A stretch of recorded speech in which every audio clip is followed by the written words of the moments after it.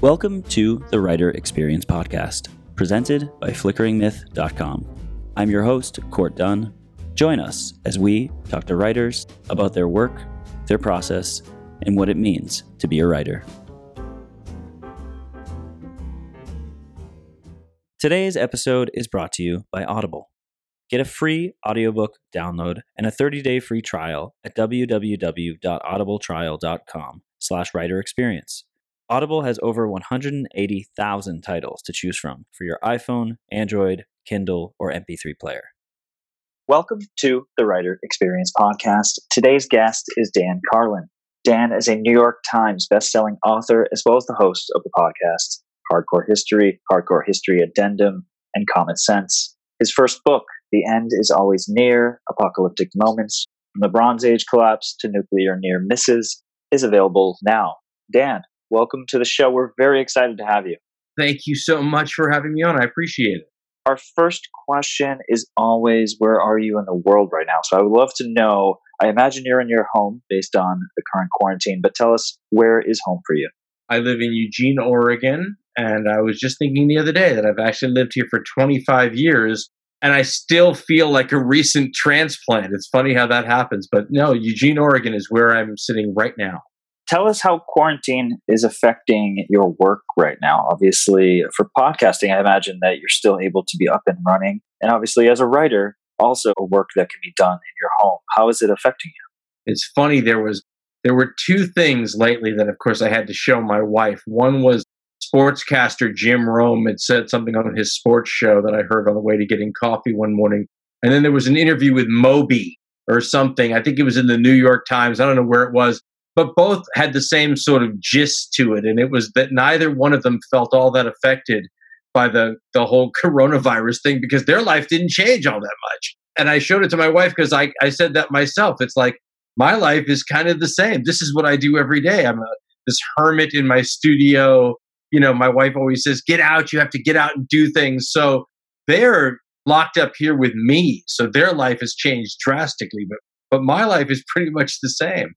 I'm not flying to places like I do sometimes speaking, but otherwise, job-wise, I'm still working just like always. And what are you working on? Are you working on another book? I believe this is your first book, correct? Basically, and I'm not working on another book because I can hardly get the darn podcasts out. I'm working on I like to have multiple feeds and then trickle out very little content on all of them. And so that's so right now, the latest one we've got going is a part 4, I want to say, but don't hold me to that, of our Supernova in the East series. It's overdue, as they always are. And so we're pretty much 7 days a week on that right now. I would love to dive right into process. We'd love to focus half of this episode on the writing process of your book, and then maybe the other half on the process for a podcast, recording Hardcore History. Does that sound good to you? Sure, anything. Amazing.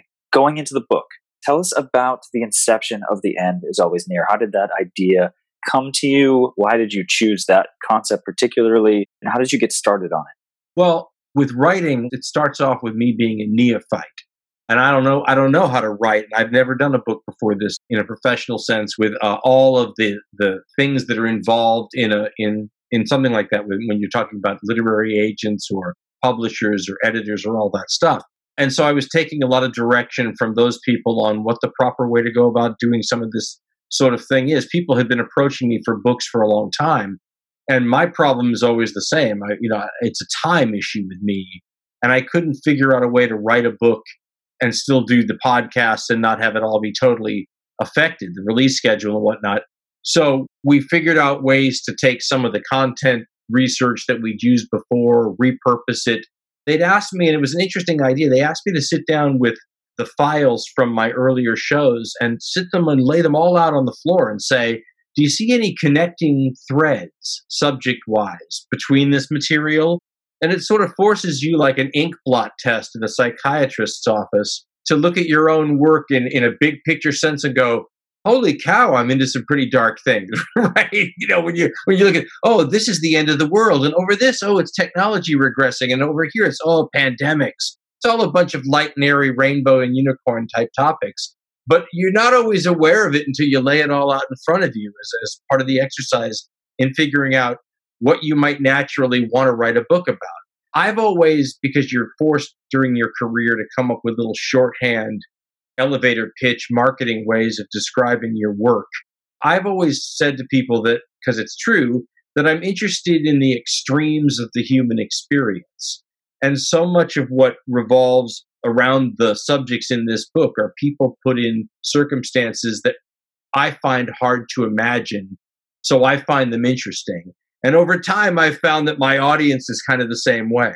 And so the genesis of this book was based on things I already find interesting, things I think the audience finds interesting, and then figuring out a fun, interesting, and hopefully, I hope it gets people to think way of putting it together.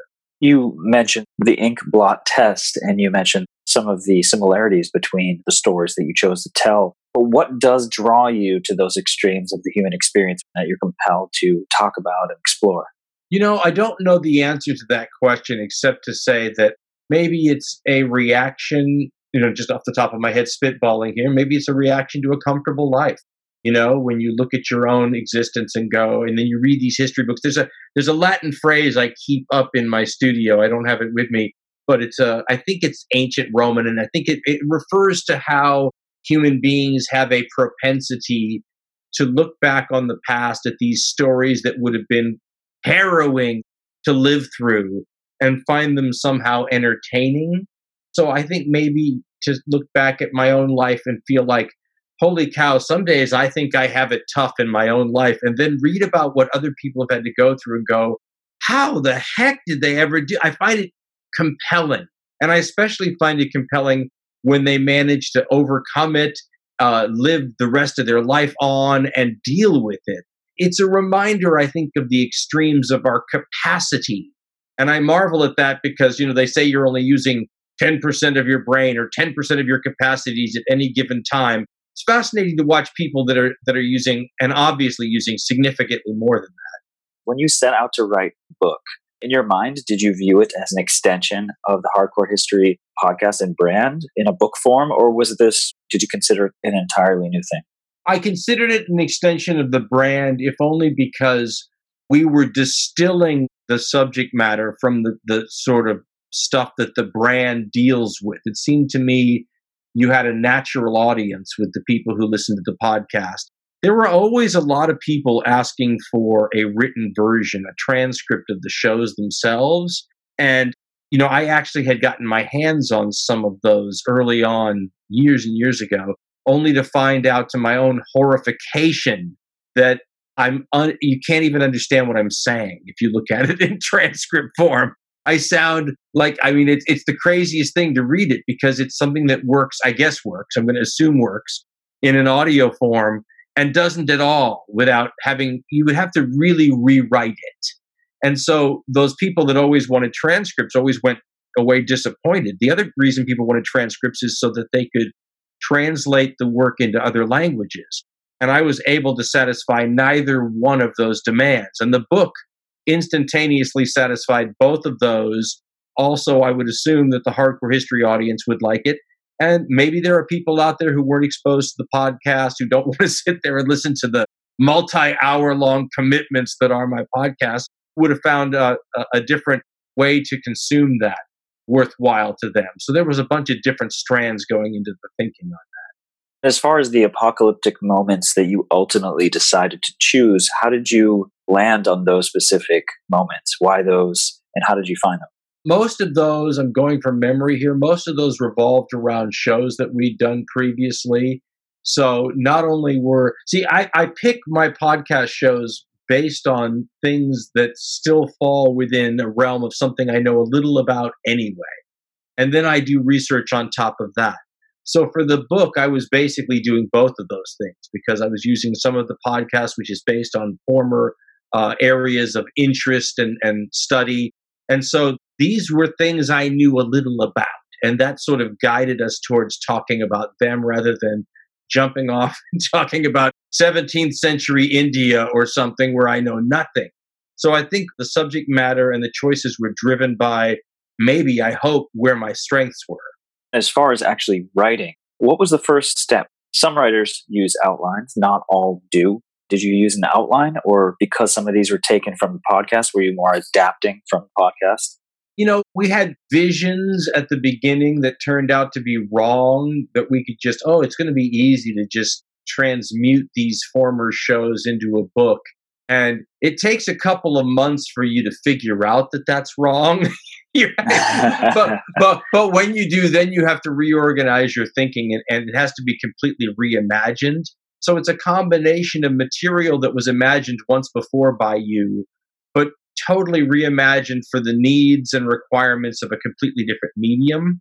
And so I think in the sitting down in the process, I leaned heavily on other people, having not written a book before, because if you asked me how I would think a book should be written, I would tell you, never having written one, well, you think about what you want to write, and then you sit down and say, okay, I want to write about this. And then you sit down and think, okay, what do I want to write about this? And you take a very logical step-by-step progression downward. And a lot of the advice I was getting from people who knew a lot better than I was is just start writing.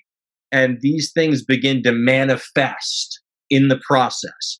I'm still not sure that I'm convinced that that's the way to do it, but that's the way we did it.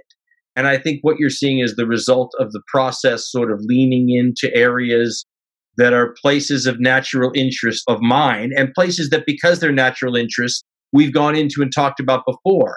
I think what was fun about being able to revisit them again is, for example, there's a chapter that incorporates the collapse of the Bronze Age back, way back more than, you're talking 3,000 years ago. We had done a very long time ago a podcast on that, back when my podcasts were these short little things of 30 or 40 minutes. And since that time, of course, we do much deeper dives. And also since that time, there's been a remarkable amount of research and new discoveries and new books and all kinds of new material on that subject. That's one of those shows that I would love to revisit and completely redo today, give the modern treatment to. And so the book kind of allowed me to do that with it in the written form. So there's a bunch of that going on too, where I have a chance to update, revisit, expand, and go deeper into a bunch of these stories that were interesting enough to make my short list for doing podcasts about anyway. As far as the research process, walk us through what that looks like. Imagine you're reading a lot of books. How long does that take? What does it look like? Are you writing down notes on note cards? Are you typing it into your computer? Are you just committing it to memory? What's your process for that? It's evolved over time, because the idea of the depth that we were going to delve into these topics has evolved over time. And also, listen, when we started this thing, it was a sort of an off-the-cuff sort of deal. And then over time, it became something that by necessity, requirement, all kinds of things, became a much more it was always factually based, but a much more stringent level of requirement on the research and the multi-views and not relying on limited sources. So over time, if you actually charted it, you would see more books being used, more sources being gleaned from, a different level of integration. And so now we're at the point where it's a very heavy duty reading list whenever we start these things. And as I said earlier, when we were talking about book topics, I always pick stuff that I already have a pretty good foundation for. I'm not starting from scratch. But then there's always so much more new stuff since the last time I was delving into it, a lot of extra material to delve into. And it absorbs most of the time for a while. And I have to do it myself. We always get these people who write and say, I'd love to be an intern or something and do that for you. And I always have to tell them you can't do that, because that's how I come up with all the weird little things that make up the bulk of whatever it is I add to this story. Many of these stories have been told a million different times before. I'm doing the Pacific War and the Second World War right now.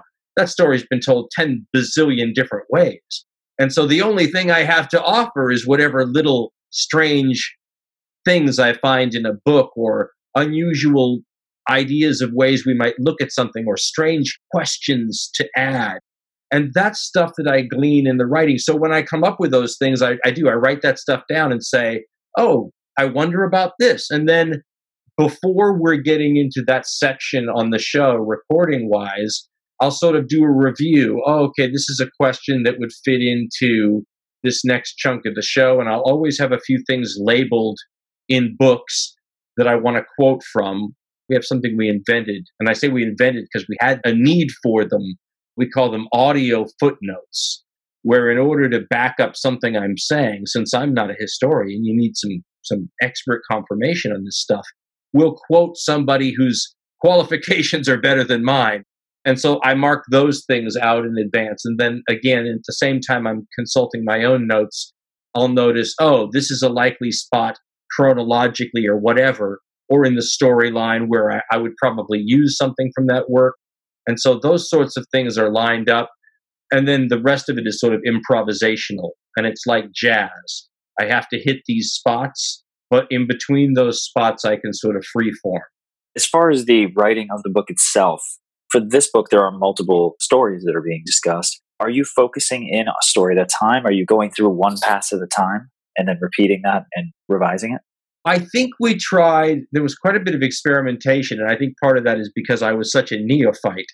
Rather than being able to very quickly organize my thinking on ways I wanted to do things, there was a getting up to speed process of going, it's funny to go from being, without sounding grandiose about it, an expert in your field, having done it for 30 years one way or another, and then being so starting over in another field. And I felt all the time like I wanted to experiment and I wanted to try things out because I couldn't tell if I liked something or if it seemed like a fruitful vein to mine until I went a little ways down that road. And so there was a lot of actual trial and error, I thought, on my part, trying to figure out what to do. How did I want to organize them? I often had these ideas based on books that I'd seen once upon a time that I thought were unusual. Well, that stuff sometimes looks pretty good in your mind's eye, but when you get some things down on paper and say, okay, well, that book was about this subject. How, if I translated it into my sorts of subject matter, might that look? And until by the time you've taken 5 days to experiment with that approach and 5 days to experiment with something else, you're starting to utilize real writing time. And so I think by necessity, some of this stuff sort of to develop down kind of obvious paths, whether it's a chronological sense of an order, and then linking the subject matter up in a strand that's, I hope, connected the chapters sort of to each other. And I also hope that there was some sort of strand that connected the way we approach things. One of the things that was a bit of a fight sometimes, because it's a little unconventional, was me not having some generalized argument in the book. And what I said to the publishers and everyone else was, I realize that's the standard approach, but it would shock my listeners for me to take that, because that's not the approach we ever use. I'm more of a Rod Serling questioner than I am someone who answers somebody else's questions. And if I do it right, there's a Socratic element to it where the questions themselves prompt lines of thinking that one hopes are fruitful, or if not fruitful, at least that tickle your mental fancy a little bit. And so trying to figure out how one translates that approach into a format that's more accustomed to having an argument followed by supports for the argument kind of approach, I felt like that was daunting also. And I felt like had I been a more experienced writer, I might have had more mental ideas of what tools could have done that more easily. Like I said, for me, it required some experimentation trying to figure out what would accomplish that goal. Tell us about the editing process. Obviously, you're used to editing your own works when you work on the podcast, I imagine, but I imagine you also had an editor, possibly through the publishing house. Walk us through the editing process. Did the publisher have a lot of input on the editing side? Well, this is where we get to some of my own personal proclivities. One of the things that, I came from a background where I worked for news operations and then radio operations, and then moved to podcasting where the whole operation is me. And all of a sudden, I don't have to pay attention to anybody's concerns but my own. I don't have to work. I don't have to collaborate. Some people miss that. I enjoy that because it means, I got nobody messing with my stew. I'm the only, chef making it. But by its very design, the book publishing industry, as I'm sure all of your readers are well aware, involves a lot of parts that are interconnected, interlocking. The schedules all work together, many different departments of agencies. So yours truly had to really sort of fit himself into a mechanism. And I've gotten, slothful and out of shape and all that in collaborating with other people. One of the reasons I went with my publishers because there was a fantastic editor that I liked very much that I was working with. But one of the vagaries of the writing business these days, as everyone in the writing business knows, is there's a lot of turnover. And without getting into it, long story short, I lost the editor I chose the publisher for. I got another editor, also a good person. But when you're making adjustments in style and all sorts of things in mid-form, it's stuff that, listen, I'm accustomed to all sorts of pitfalls in my podcasting, but they're the pitfalls that I always run into and have years of experience with. I was learning how to be a writer, and many of your listeners will understand all these things better than I do. But the learning experience for a guy who's in his early 50s, mid 50s here, I haven't been there in a while. It was quite the process, I thought. And I feel like I grew in a lot of ways, but I'm not sure it was always comfortable ways. I was sweating a bit more than I'm used to doing. How did you know when the book was completed, especially since you had multiple stories going on? How did you even balance getting to a point where you were ready to say, this is it, this is ready to be released?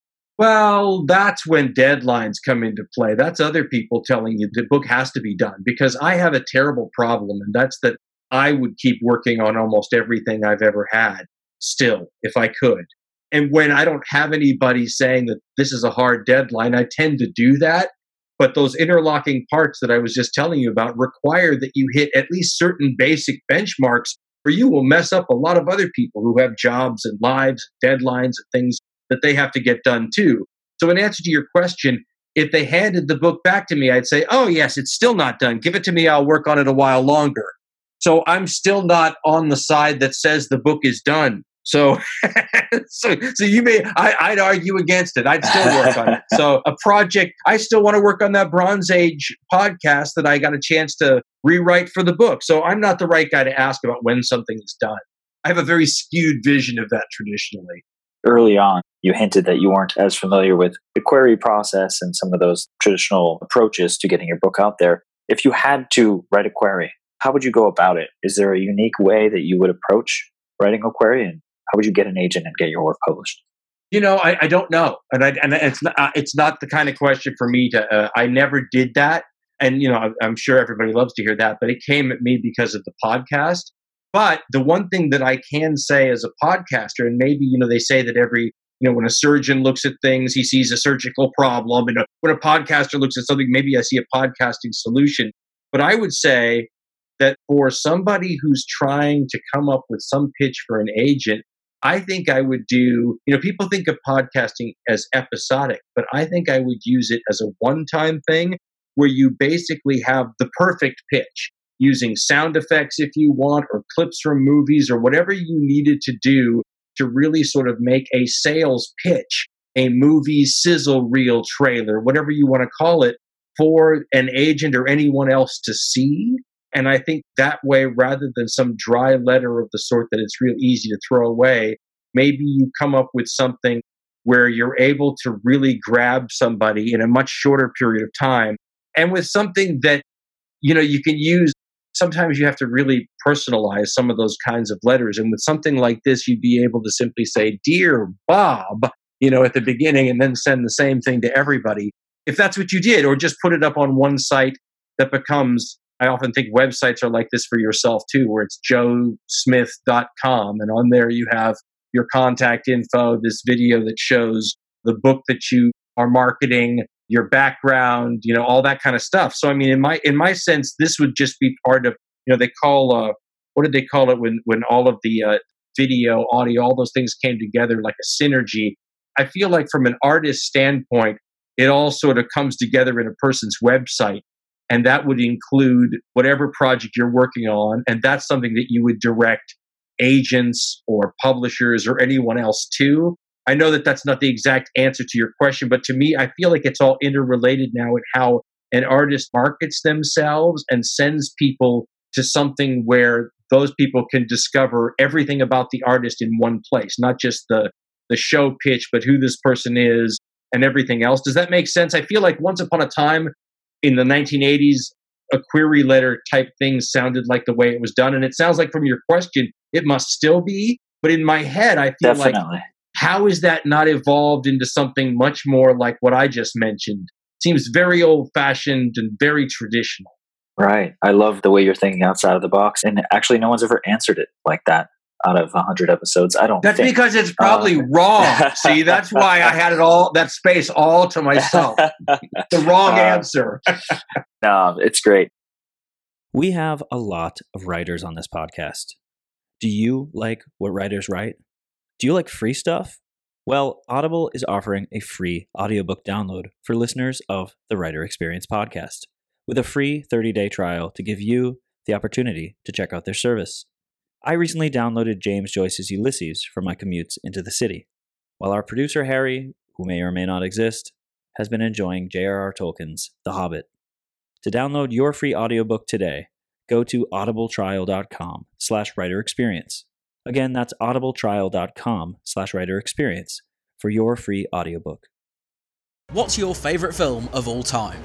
It might be a sophisticated classic, a childhood favourite, or an enjoyable pile of trash you just can't help but watch over and over again. The Pick of the Flicks podcast, hosted by me, Tom Beasley, is all about celebrating people's favourite movies in whatever form they take.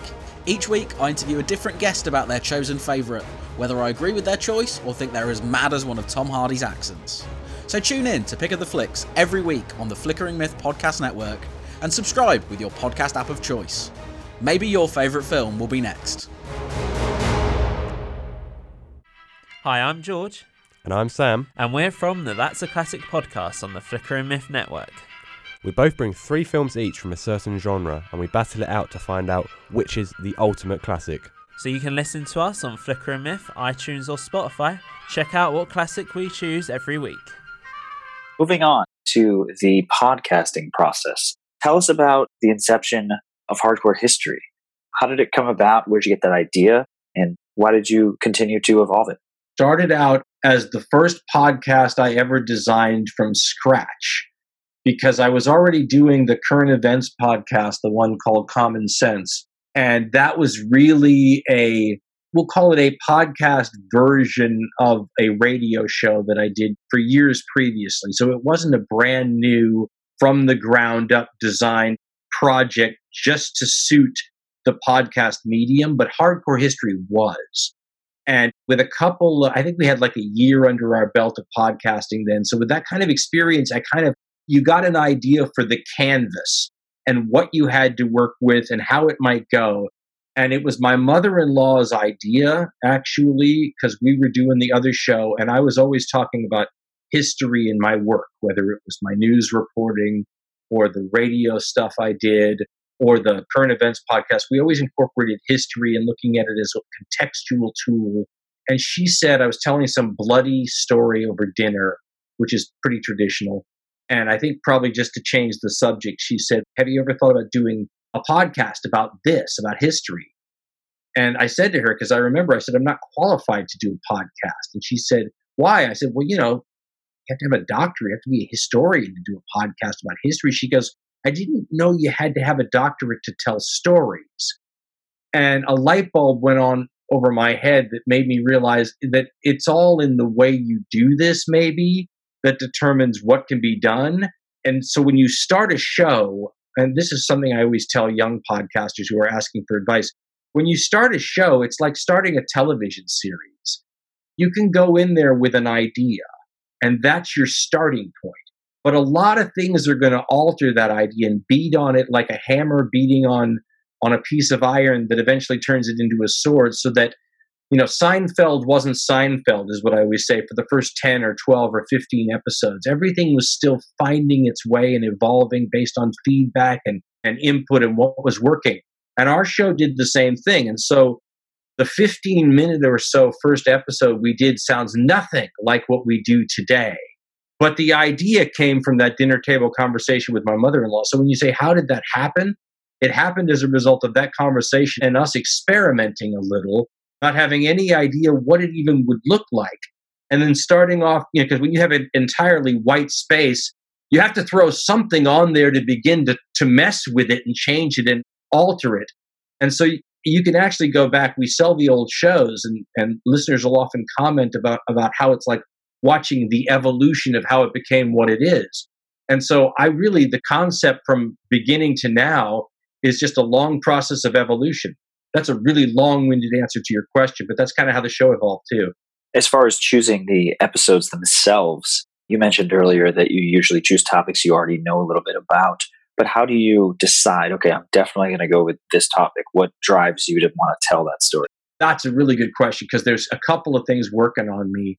One, we always like to have a little variety. We usually keep 10 to 12 shows up there in our free feed, and we get shows out only a couple of times a year, the big shows. And so that's years of content, but then we move them to our paid archives. And so I always like to make sure that we have a decent amount of varied stuff on the free feed at any given time.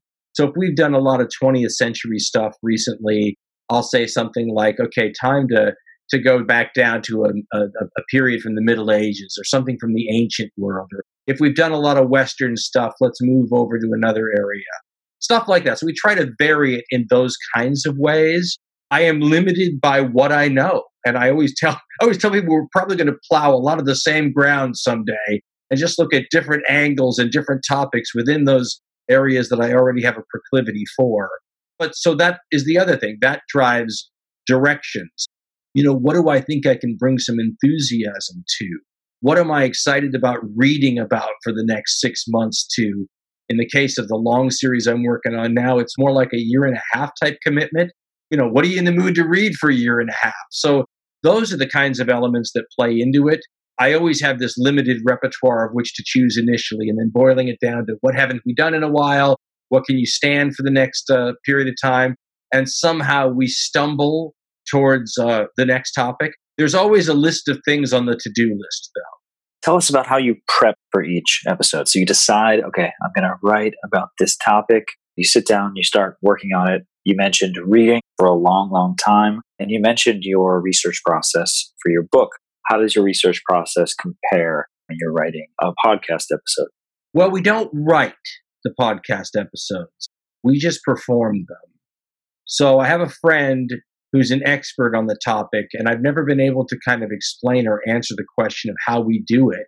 And he came up with the perfect description. He says, you do edited performance art.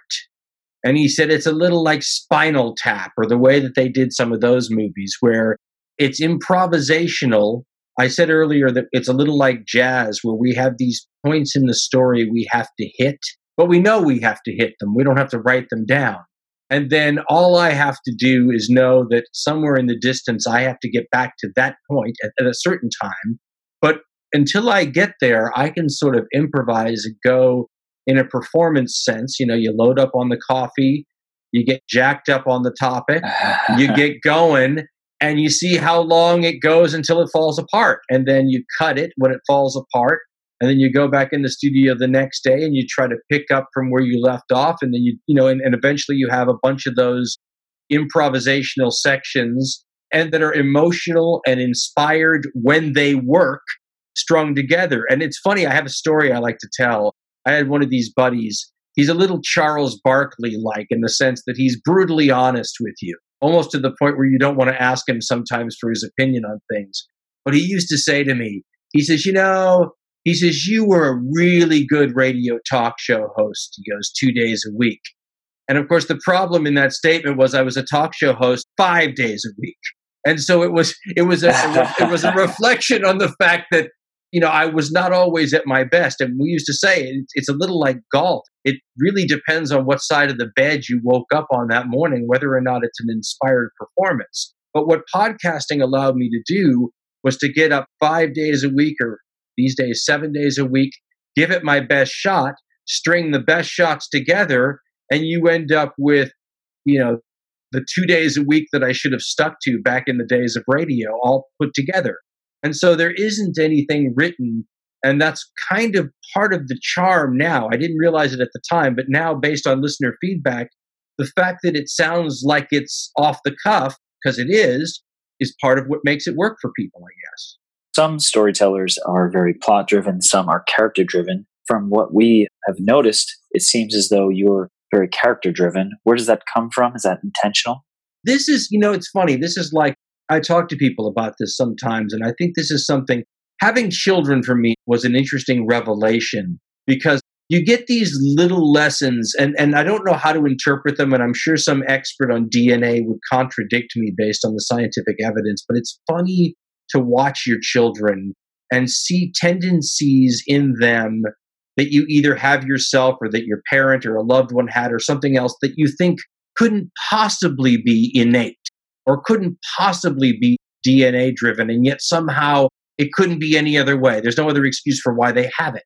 And so I've often thought about something like a storyteller gene. You know, there's classes that can teach you how to be a storyteller. You can go in there and they'll teach you. It's almost like the Dale Carnegie lessons on public speaking and all that kind of stuff, debate and speech class. There are rules. Rhetoric is an ancient art, all those kinds of things. But then there's people that do it without any of that. It comes naturally. The people that would gravitate toward the job of oral storyteller in a million tribal societies over all the eras we've ever lived, right? I had a grandfather, an Irish grandfather, who he did it without even, people would just gather around, and I'm not even sure his stories ever ended, and nobody ever cared. And he didn't have to think about, okay, I should make sure the next parts naturally include some of this because the story needs it right now. Or this part of the story requires my voice to become more passionate. Or this part requires me to be more intense and downbeat about things. It was a natural thing for him. And I only say that whole setup because whatever he had, that's what I have too. And I can't take any credit for it, and I don't have to think about it. But this is what worked for me in radio. That was the part I did best. There were a lot of things I didn't do well. This was the part I did well, and I've managed to construct my creative life in a way where that's the whole show. So one way or another, I've sort of taken this and distilled it down to whatever it was I was ever good at. And that's all you get now. And I do think that a lot of it's innate. And I do think that's why I don't have to write it down. And so, in that sense, I'm not sure. And I think you see this in a lot of fields where people gravitate toward those fields because they're naturally good at it. Some guy's good at math, some guy's good at comedy. So, you tend to go in those directions. And I feel like podcasting got invented for me in my own little way and just was the perfect place for me to land to do this little teeny narrow thing that I do and that some people like. You've been podcasting a while. You went from, as you mentioned, around 30 minutes an episode to several hours. Tell us how your podcasting has evolved over time, both from a technical perspective, but also how it's socially accepted. Obviously, there are way more podcasts now. I feel like a lot of the questions have been this way, and I apologize. I feel like it's in my head, I see multi-strands woven together as the answer to that question, because I feel there's a lot of ping and response things that are going on all during this period of evolution. So, for example, let's talk about length of shows. One part of that is audience feedback. So I remember we did one podcast and it just took too dang long. This is in the era where we weren't doing very long ones. I think it was the one we did about the Apaches, and they're called Apache Tears. And I can't remember what the final number was, but I want to say in my head, I was like an hour and 20 minutes or something like that. And I think it was one of the few, if not the first show to go over an hour. And I remember we put an apology in the podcast where I said, I'm sorry. I felt like it was an imposition on the listener's time, that it was kind of an unforgivable sin to do something like that. And the feedback from the listener was both overwhelming, and now that I look back on it, it was obvious, but it didn't occur to me at the time. They said, we have pause buttons. Why are you apologizing? We don't have to listen all in one go. As long as it's good, we don't mind.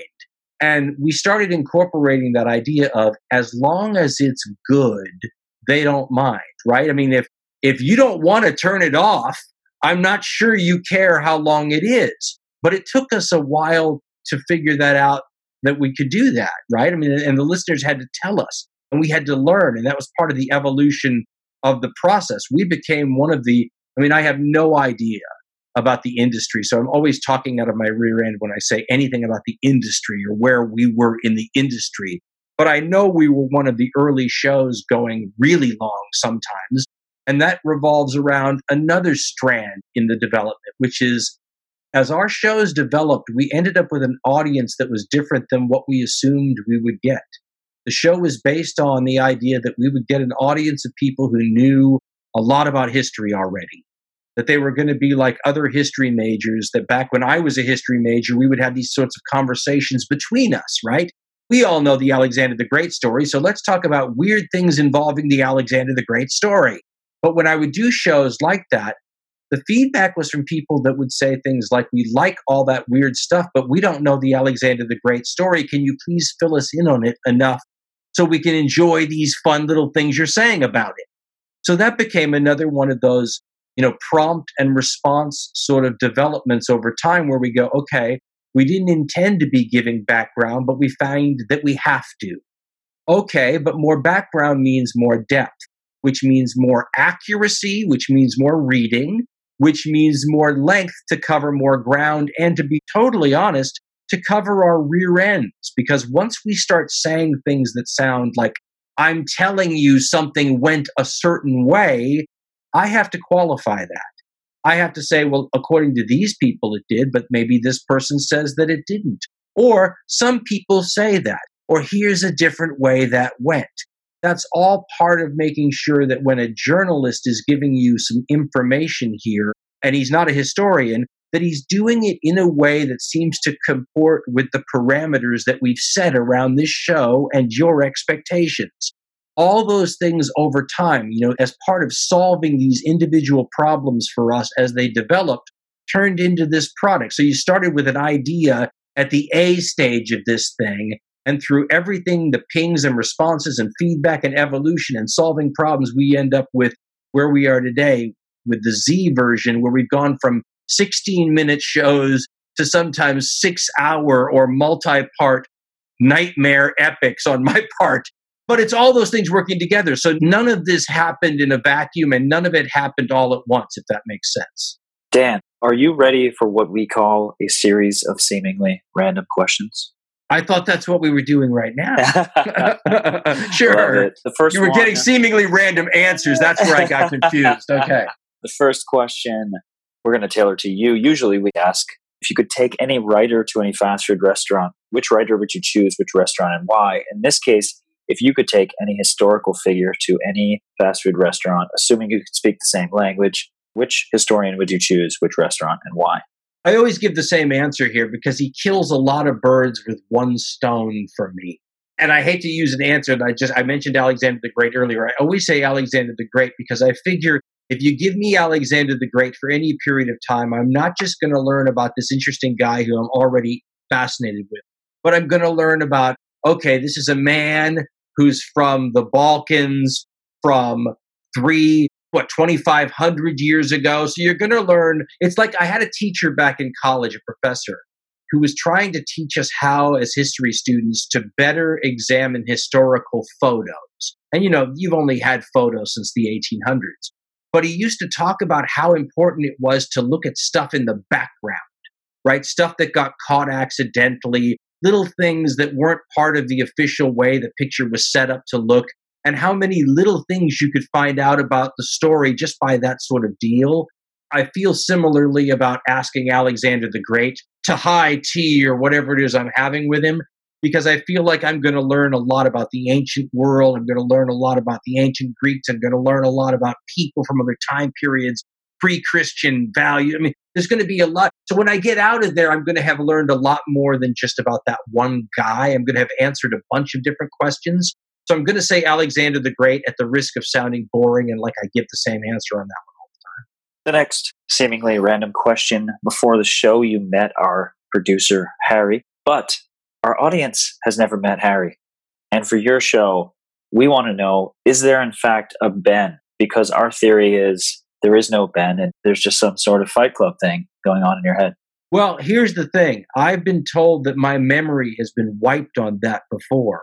And so I'm unaware anymore if there is a Ben. And I'm rather confused by the whole thing, actually. So I can't answer that question because I'm still striving like a child looking for their adoptive parent to find out if indeed there is a Ben myself.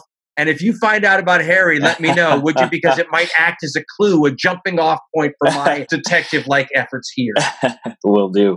The next question. What is one piece of advice or learning from your career that you'd like to pass along to either authors out there or any fans of history who might want to start a podcast or who are working on podcasts? Well, I have, the one piece of advice, and I give it pretty continually because I think it's my one piece of advice that I don't hear other people say that I think is useful. I think there's no doubt about it that it helps people. One of the things that I was blessed with coming up in the era that I did when I first started broadcasting, which was in television, was that it was an era before things were in digital stone. If I was having, and I had many of them, a bad day, that went off into the ether of a live broadcast and was never heard again, right? So I don't have to live today with some greatest hits reels of all of my horrible mistakes when I was first learning my craft, because it's all gone. You either heard it at the time or it's history. Nowadays, when people are just starting off, their first show that they ever do is going to be available for people somewhere, somehow, until the internet dissolves, into the crust of the earth and we're all gone. And it becomes an endeavor out of my book, an apocalyptic moment at the end of the world. So with that in mind, I always say you can kind of control what your worst material you ever release, what your most amateurish material you ever release is. Don't release it, is what I always tell people. And I always say, and I think this is manifestly true of any creative endeavor. We talked about shows like Seinfeld. Wasn't Seinfeld for the first 5 episodes? So what if Seinfeld had the freedom to not release its first 5 episodes, to do them, learn all the things that they were going to learn from them, and then when they released their 6th episode for the audience, it was actually the audience's first episode. What I always tell podcasters is you're going to make the most growth in your career, and you're going to make the most embarrassing mistakes, and you're going to sound the worst for your first 5 episodes. So do your first 5 episodes and then throw those away and don't release them. And then do your 6th episode, which to your audience will be the first, but you're going to have learned unbelievable amounts of stuff. And the most important thing is you're going to have a much clearer idea of what a show should look like based on what did and did not work for you and what you showed to your friends and your cohorts and your collaborators and maybe people that you sampled the opinion of. You're going to be able to really take it back to the drawing board and recraft it so that by the time, you never get a second chance to make a first impression, they say. By the time most people get a chance to have a first impression of your work, it's a much more finely honed version of that. That was me deleting the first 5 episodes of our podcast from the internet. That's funny. That to me always seemed like a piece of advice where you would never, I doubt you would regret it. I thought that would be useful regardless of your situation. I think people hate the idea because it sounds like a ton of wasted work. But I feel like if you ever get far enough down the road, you'll never regret that. My last question. You mentioned earlier that your podcast episodes can run pretty long. It's bad that I feel an immense pressure to keep our podcast running as long as possible, given that you are Dan Carlin. We'll never live up to the hype on that, man. And that's one of those things where I don't want them to be that long. I feel like sometimes we get trapped into this thing where you buys your ticket and you takes your ride on some of these stories.